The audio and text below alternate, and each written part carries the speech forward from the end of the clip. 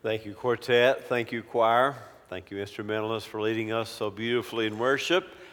Last Sunday, we began a new sermon series from Luke's second volume, the Acts of the Apostles. If you missed it, go to firstamarillo.org and you can watch it or print it off or listen to it however you'd like to catch up with us. And I pray that you will watch, listen, or read every week so you can have the complete 12-sermon series on the Acts of the Apostles. We went through Volume 1, the Lucan Gospel, and now we're going through Volume 2, the Acts of the Apostles. Today, in Acts 2, 1 through 13, we have a panhandle passage indeed. Someone has said the search for energy is the modern history of mankind. I certainly understand that perception, and in fact, some would argue that the current geopolitical situation, the climate around the world, is greatly influenced by the battle over sources of energy. We search for new sources of energy all the time, not to be dependent upon other countries, biomass and geothermal and nuclear and hydroelectric and solar.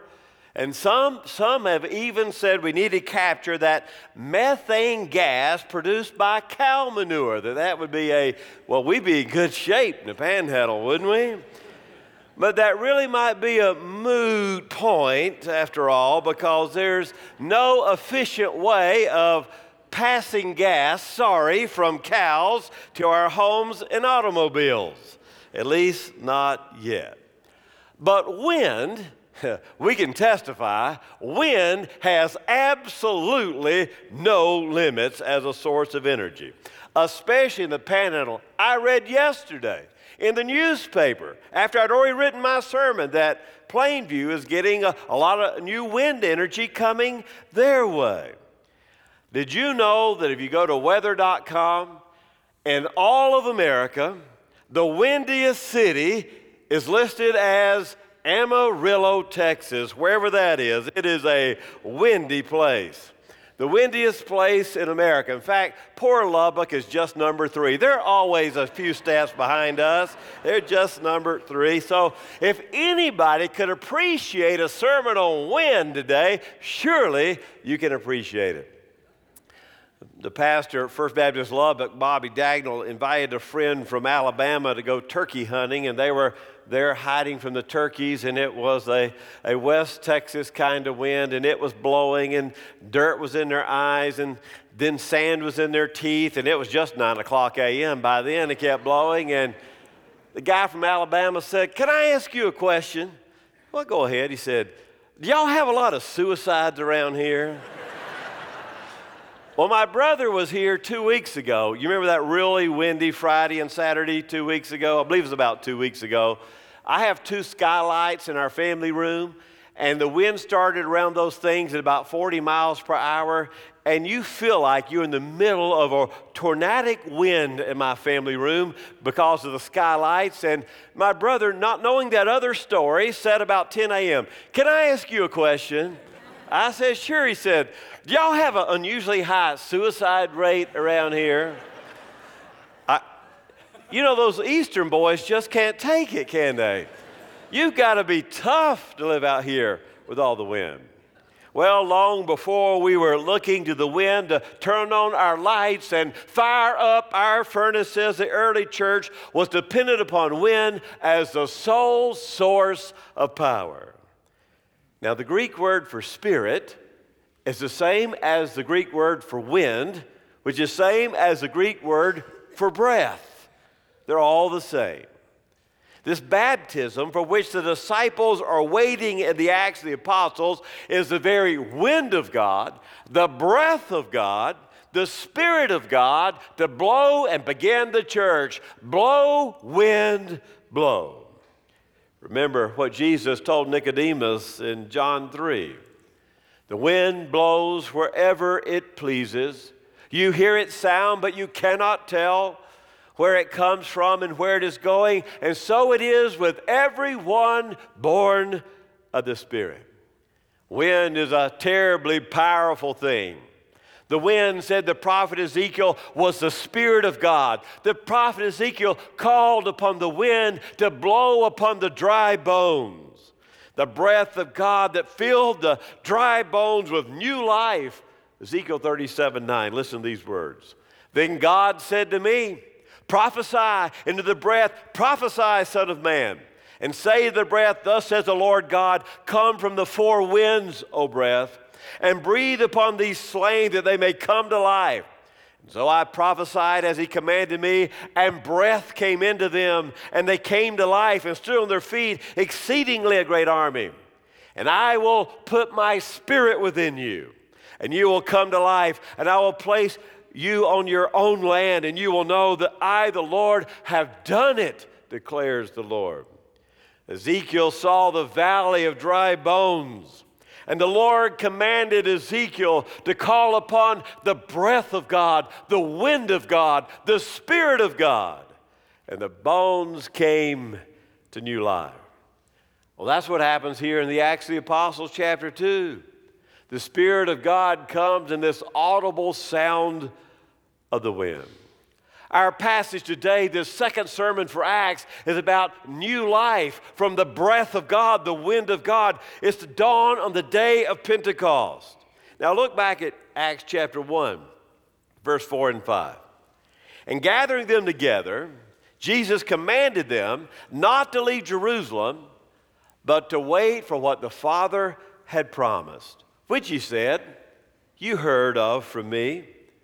And John baptized with water, but you shall be baptized with the Holy Spirit not many days from now. Wait for the baptism, the blowing wind, the breath of God the Spirit. Well, look at 1:8. Look at 1:8. And you shall receive power when the Holy Spirit has come upon you, and you shall be my witnesses. Things are about to break loose in Acts. Things are about to break open. It's the same wind that was the wind on that very first morning of all mornings as it swept across the dark waters. The wind, the breath, the Spirit of creation. It's the wind again, the wind of Genesis and creation, the wind of creation and Ezekiel giving life to something. But this time, what is created and born is the very people of God, the church. Well, the first thing I want you to see this morning, without this mighty rushing wind, there would be no birth of the church. Without this mighty rushing wind, there would be no birth of the church. Look at chapter 2, verse 1. And when the day of Pentecost had come, they were all together in one place. It's Pentecost. What does that mean? Well, Pentecost was partly an agricultural festival. It was a day when the farmers brought in the first sheaf of wheat as an offering to God and also as a prayer that the rest of the harvest would come in. But for the Jew, it's more than just an agricultural festival, a dedication of the first of the wheat. It was, you can see it, you can hear it, can't you? Pentecost. It is the 50th day after Passover. And Passover reminded them of their slavery in Egypt and how the death angel had come as a plague and it had passed over, that lambs were slain and lives of the Jews were spared. And God called them to gird their loins, to tie up their robes, and to get out of there. And then 50 days later, on Pentecost, they received the law of God. Pentecost is not only agriculture, it's receiving the Word of God, the law of God, and the purpose and a way of life as they have left Egypt and now formed God's own sacred people. Well, look at verse 2. And suddenly, there came from heaven a noise like a violent rushing wind, and it filled the whole house where they were waiting. Look back at chapter 1 and verse 11. These are the divine beings who are there as Jesus ascends in last Sunday's sermon. And they also say, Men of Galilee, why do you stand looking into the sky? This Jesus who's been taken from you into heaven. This Jesus has been taken into heaven, and he'll come back just like he ascended. Well, now look at chapter 2, verse 2 again. And suddenly there came, same Greek word, from heaven. There's no coincidence here. Jesus ascended up to heaven, and now God descends from heaven in the presence of the Spirit. Even as Jesus went to heaven, a form of God comes from heaven in the Spirit of God and that Holy Spirit. Joel the prophet, he had warned folks a long time ago that this was going to happen. And it will come about after this that I will pour forth my Spirit upon all mankind, and your sons and your daughters will prophesy. Your old men will dream dreams, and your young men will see visions, and on the male and female servants I will pour forth my Spirit in those days. Joel had warned them today was coming when the Spirit of God will be poured out. And when the Spirit of God's poured out, both the men and the women will preach. Get ready, the day is coming, Joel said. But not just Joel, John spoke about it too. In Luke chapter 3, John the Baptist says, "As for me, I baptize you with water. But one who is coming, who is mightier than I, and I'm not fit to untie the thong of his sandals, he will baptize you with the Holy Spirit and with fire." The Holy Spirit and fire. Joel said it, John said it, and Jesus said it. In Luke 24, Jesus said, "You are witnesses of these things. And behold, I'm sending forth the promise of my Father upon you, but you are to stay into the city until you are clothed with power from on high." And he told them, you are about to be clothed, dressed in the power of the Spirit of God. Joel, John, Jesus, they're all saying the same thing. The day will come when the Spirit of God descends. When the Son ascends, the Spirit will descend, and the church will be born, and the people of God will have a word to preach. So they're gathered together, waiting on the promised arrival of the Spirit of God. What if the Spirit had not come? Without the Spirit, Christian discipleship would be inconceivable, even impossible. There can be no life without the life giver. There can be no understanding without the Spirit of truth. There can be no fellowship without the Spirit of unity. There can be no Christ-likeness apart from the character of the fruit of the Spirit. A body without breath is a corpse, and a church without the Spirit is dead. There could be no living people of God without the living Spirit of God. Well, there's a second thing I want you to see.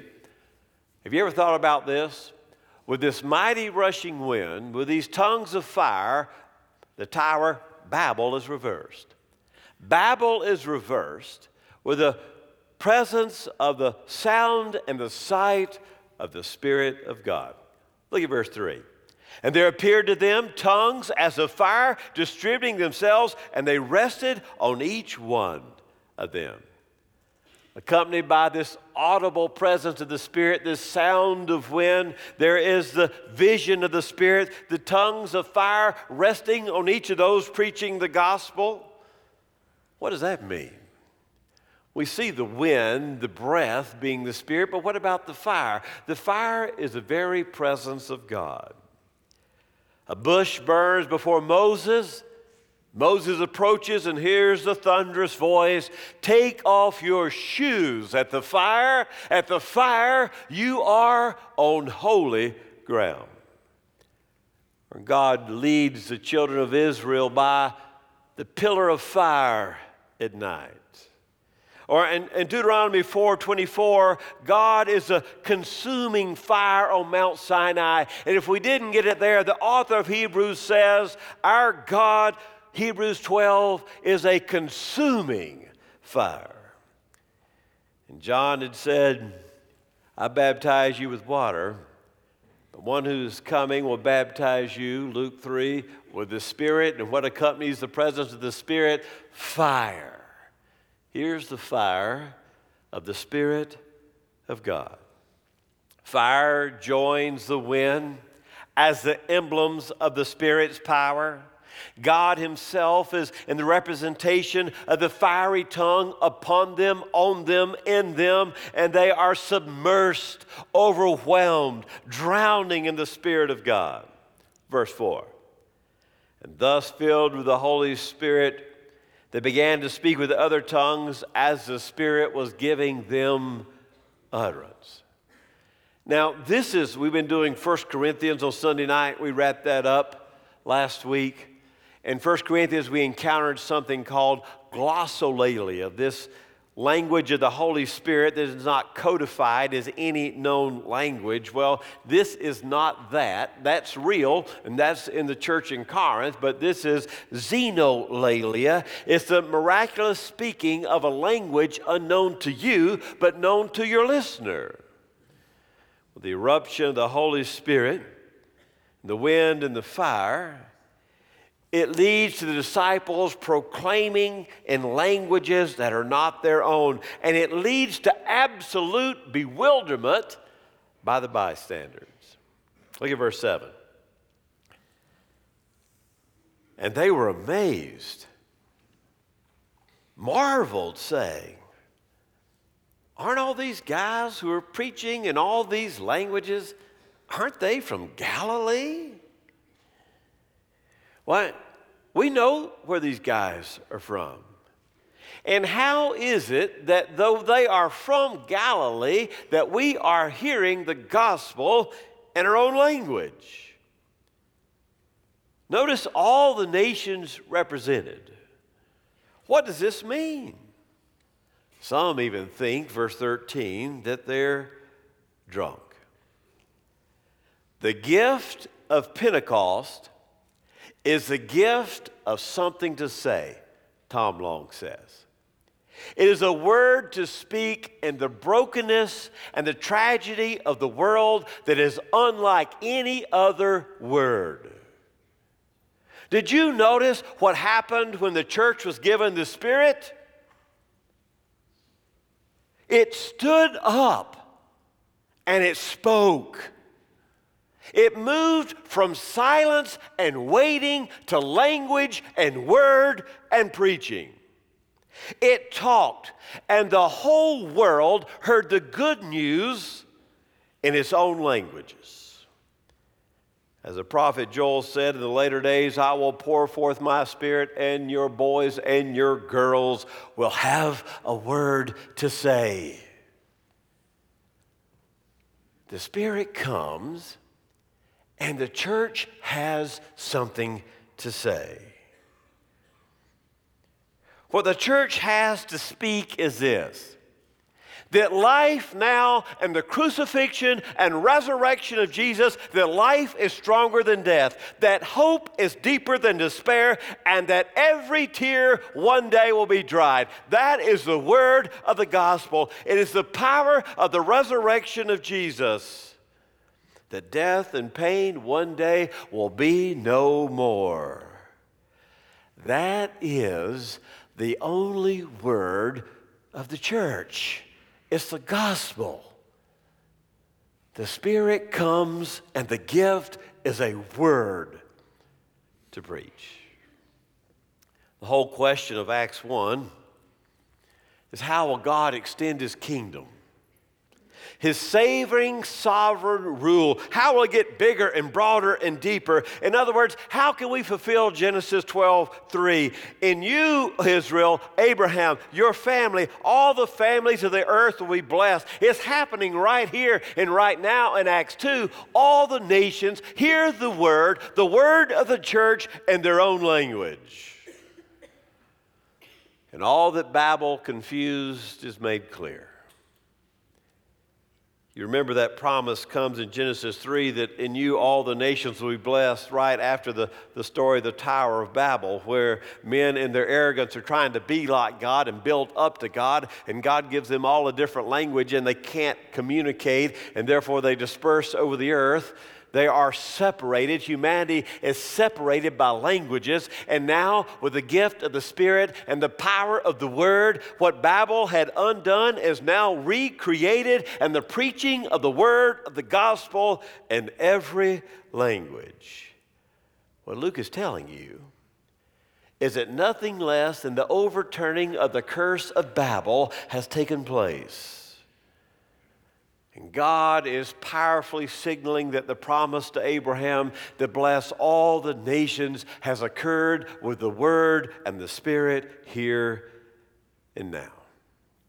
Here's the third thing I want you to see. You can't organize or box in a wild wind.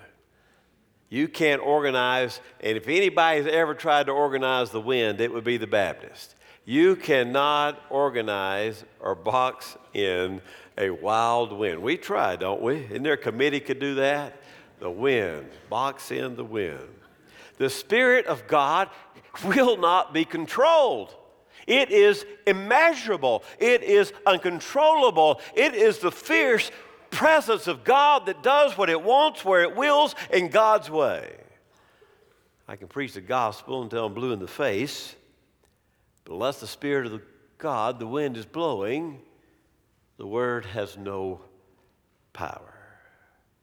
As Will Willimon says, we read this text and it's a strange story to us. It's something beyond the bounds of the imagination. It's miraculous and it's inscrutable. It's incomprehensible. It's an origin, this power of God, this freedom that is beyond anything that we can understand or explain. A man wanted a ballroom dance with his wife, so he went and got a book, a kit on how to ballroom dance. It had the little footprints. You lay it on the floor, and he measured, and he laid out the footprints upon the floor, and he took the book, and he was reading about which foot goes where, and he did everything it said. He swayed when it said sway. He leaned when it said lean. He had them all arranged, and he did it perfectly. He went and got his wife. He thought she'd be so pleased. Look what I've done, honey. Methodist, of course, not a Baptist. Look what I've done, honey. And he laid the footprints out on the floor, and he's reading the book, and he was talking and dancing, and it was pitiful. It was so wooden. It just didn't work. It was one step to the fore, one step to the side. He was so pleased. He got finished. He said, honey, I didn't miss a single step. I killed it, didn't I? She said, yeah, you killed it, all right. But I followed the rules. I laid out the pattern. I didn't miss a step. But you forgot the most important thing, the wife said. You never turned on the music. She went over and popped in the CD and turned on the music, had him put the book down, took him into her arms, and he began to actually dance in rhythm to the music. Sometimes we try to do church without the Spirit, just by the book, but forget the music, the wind, the Spirit. If we miss the music, if we're without the Spirit, it's wooden and mechanical and predictable and flat. Jesus knew that. He introduces his disciples to the song maker of the Trinity, the Holy Spirit. Here's a last thing I want you to see. Now, don't be shocked by this, but we're all Pentecostal.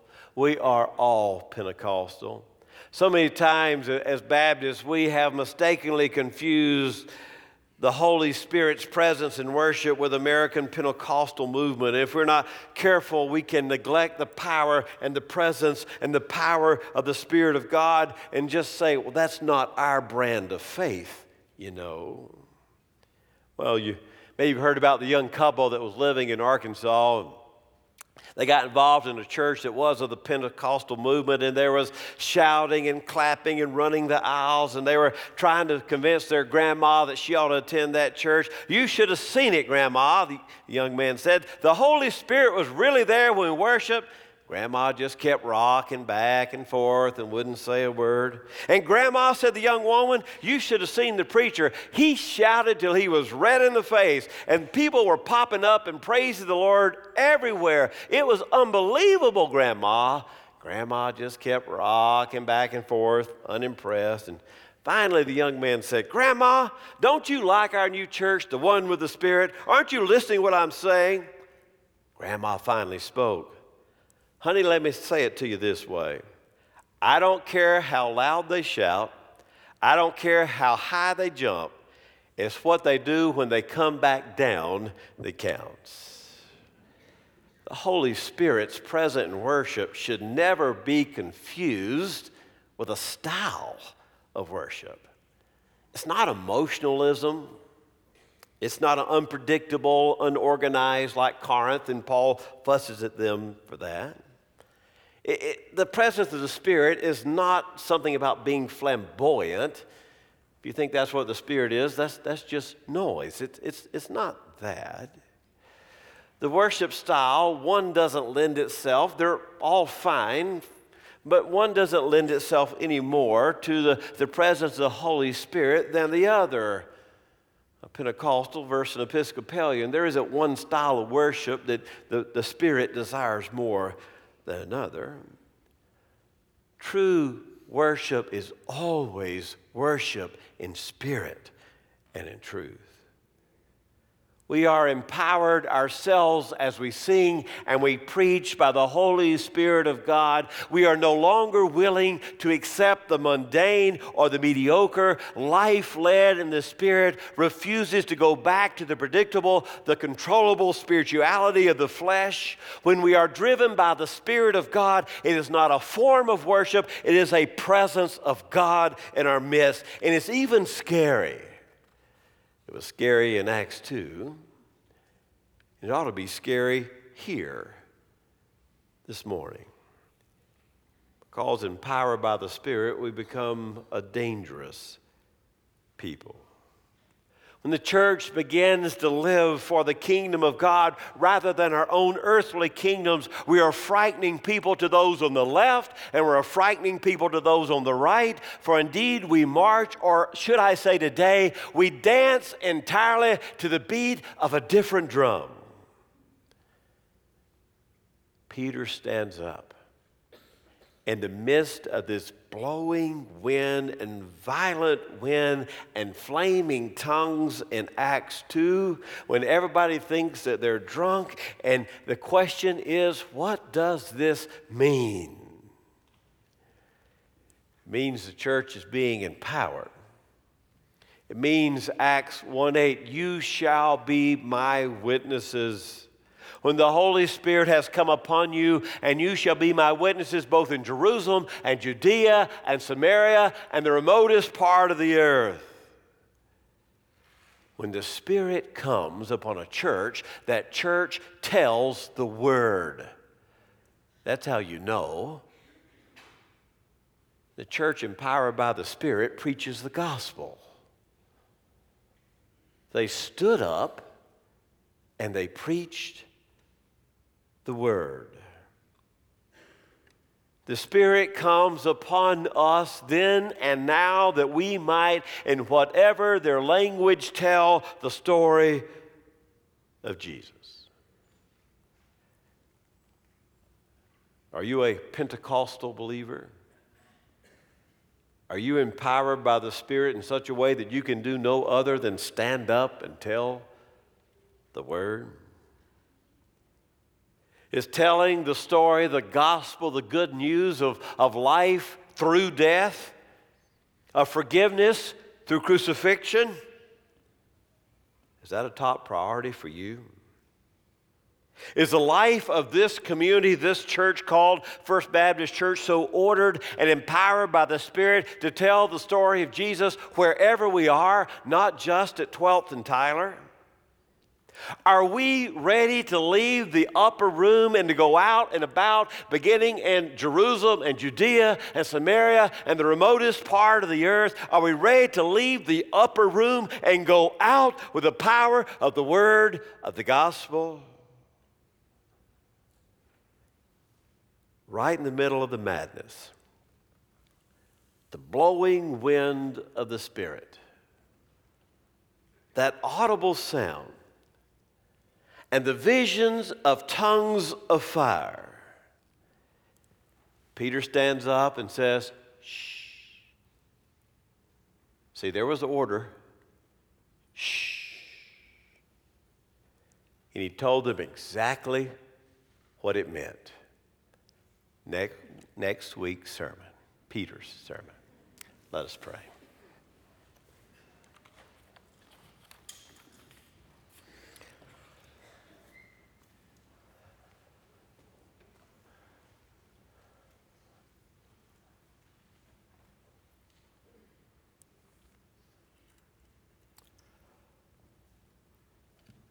Oh God, may we be a people indwelt by a fiery spirit, baptized not only with water, but with your Holy Spirit in such a way that corporately and individually we stand up with a word.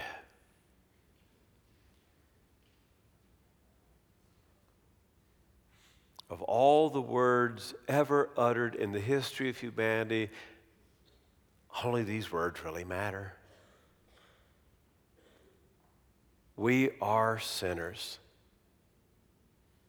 The Son of God was crucified to receive the wrath of God on our behalf. He was buried in a borrowed tomb, and on the third day, death could not hold him. He arose. He ascended to heaven, seated at the right hand of the Father, waiting to return for his Spirit-empowered people, his church that is birthed even today. In Acts 2. May those who need to hear that word hear it today. May those who need to preach that word preach it today. In the name of Jesus we pray. Amen. Our hymn of invitation is 389. Maybe you would say that today is your day to receive not only baptism by water in the next few days, but to receive baptism by the Spirit, to call Jesus Lord. Maybe you're here today and you want to be a part of a Pentecostal church. We're that kind of church, indwelt by the Spirit, standing up and preaching the Word. We invite you to be part of our Pentecostal church. Our hymn invitation is 389. If you have a decision to make, I'll meet you at the front. Stand together as we sing.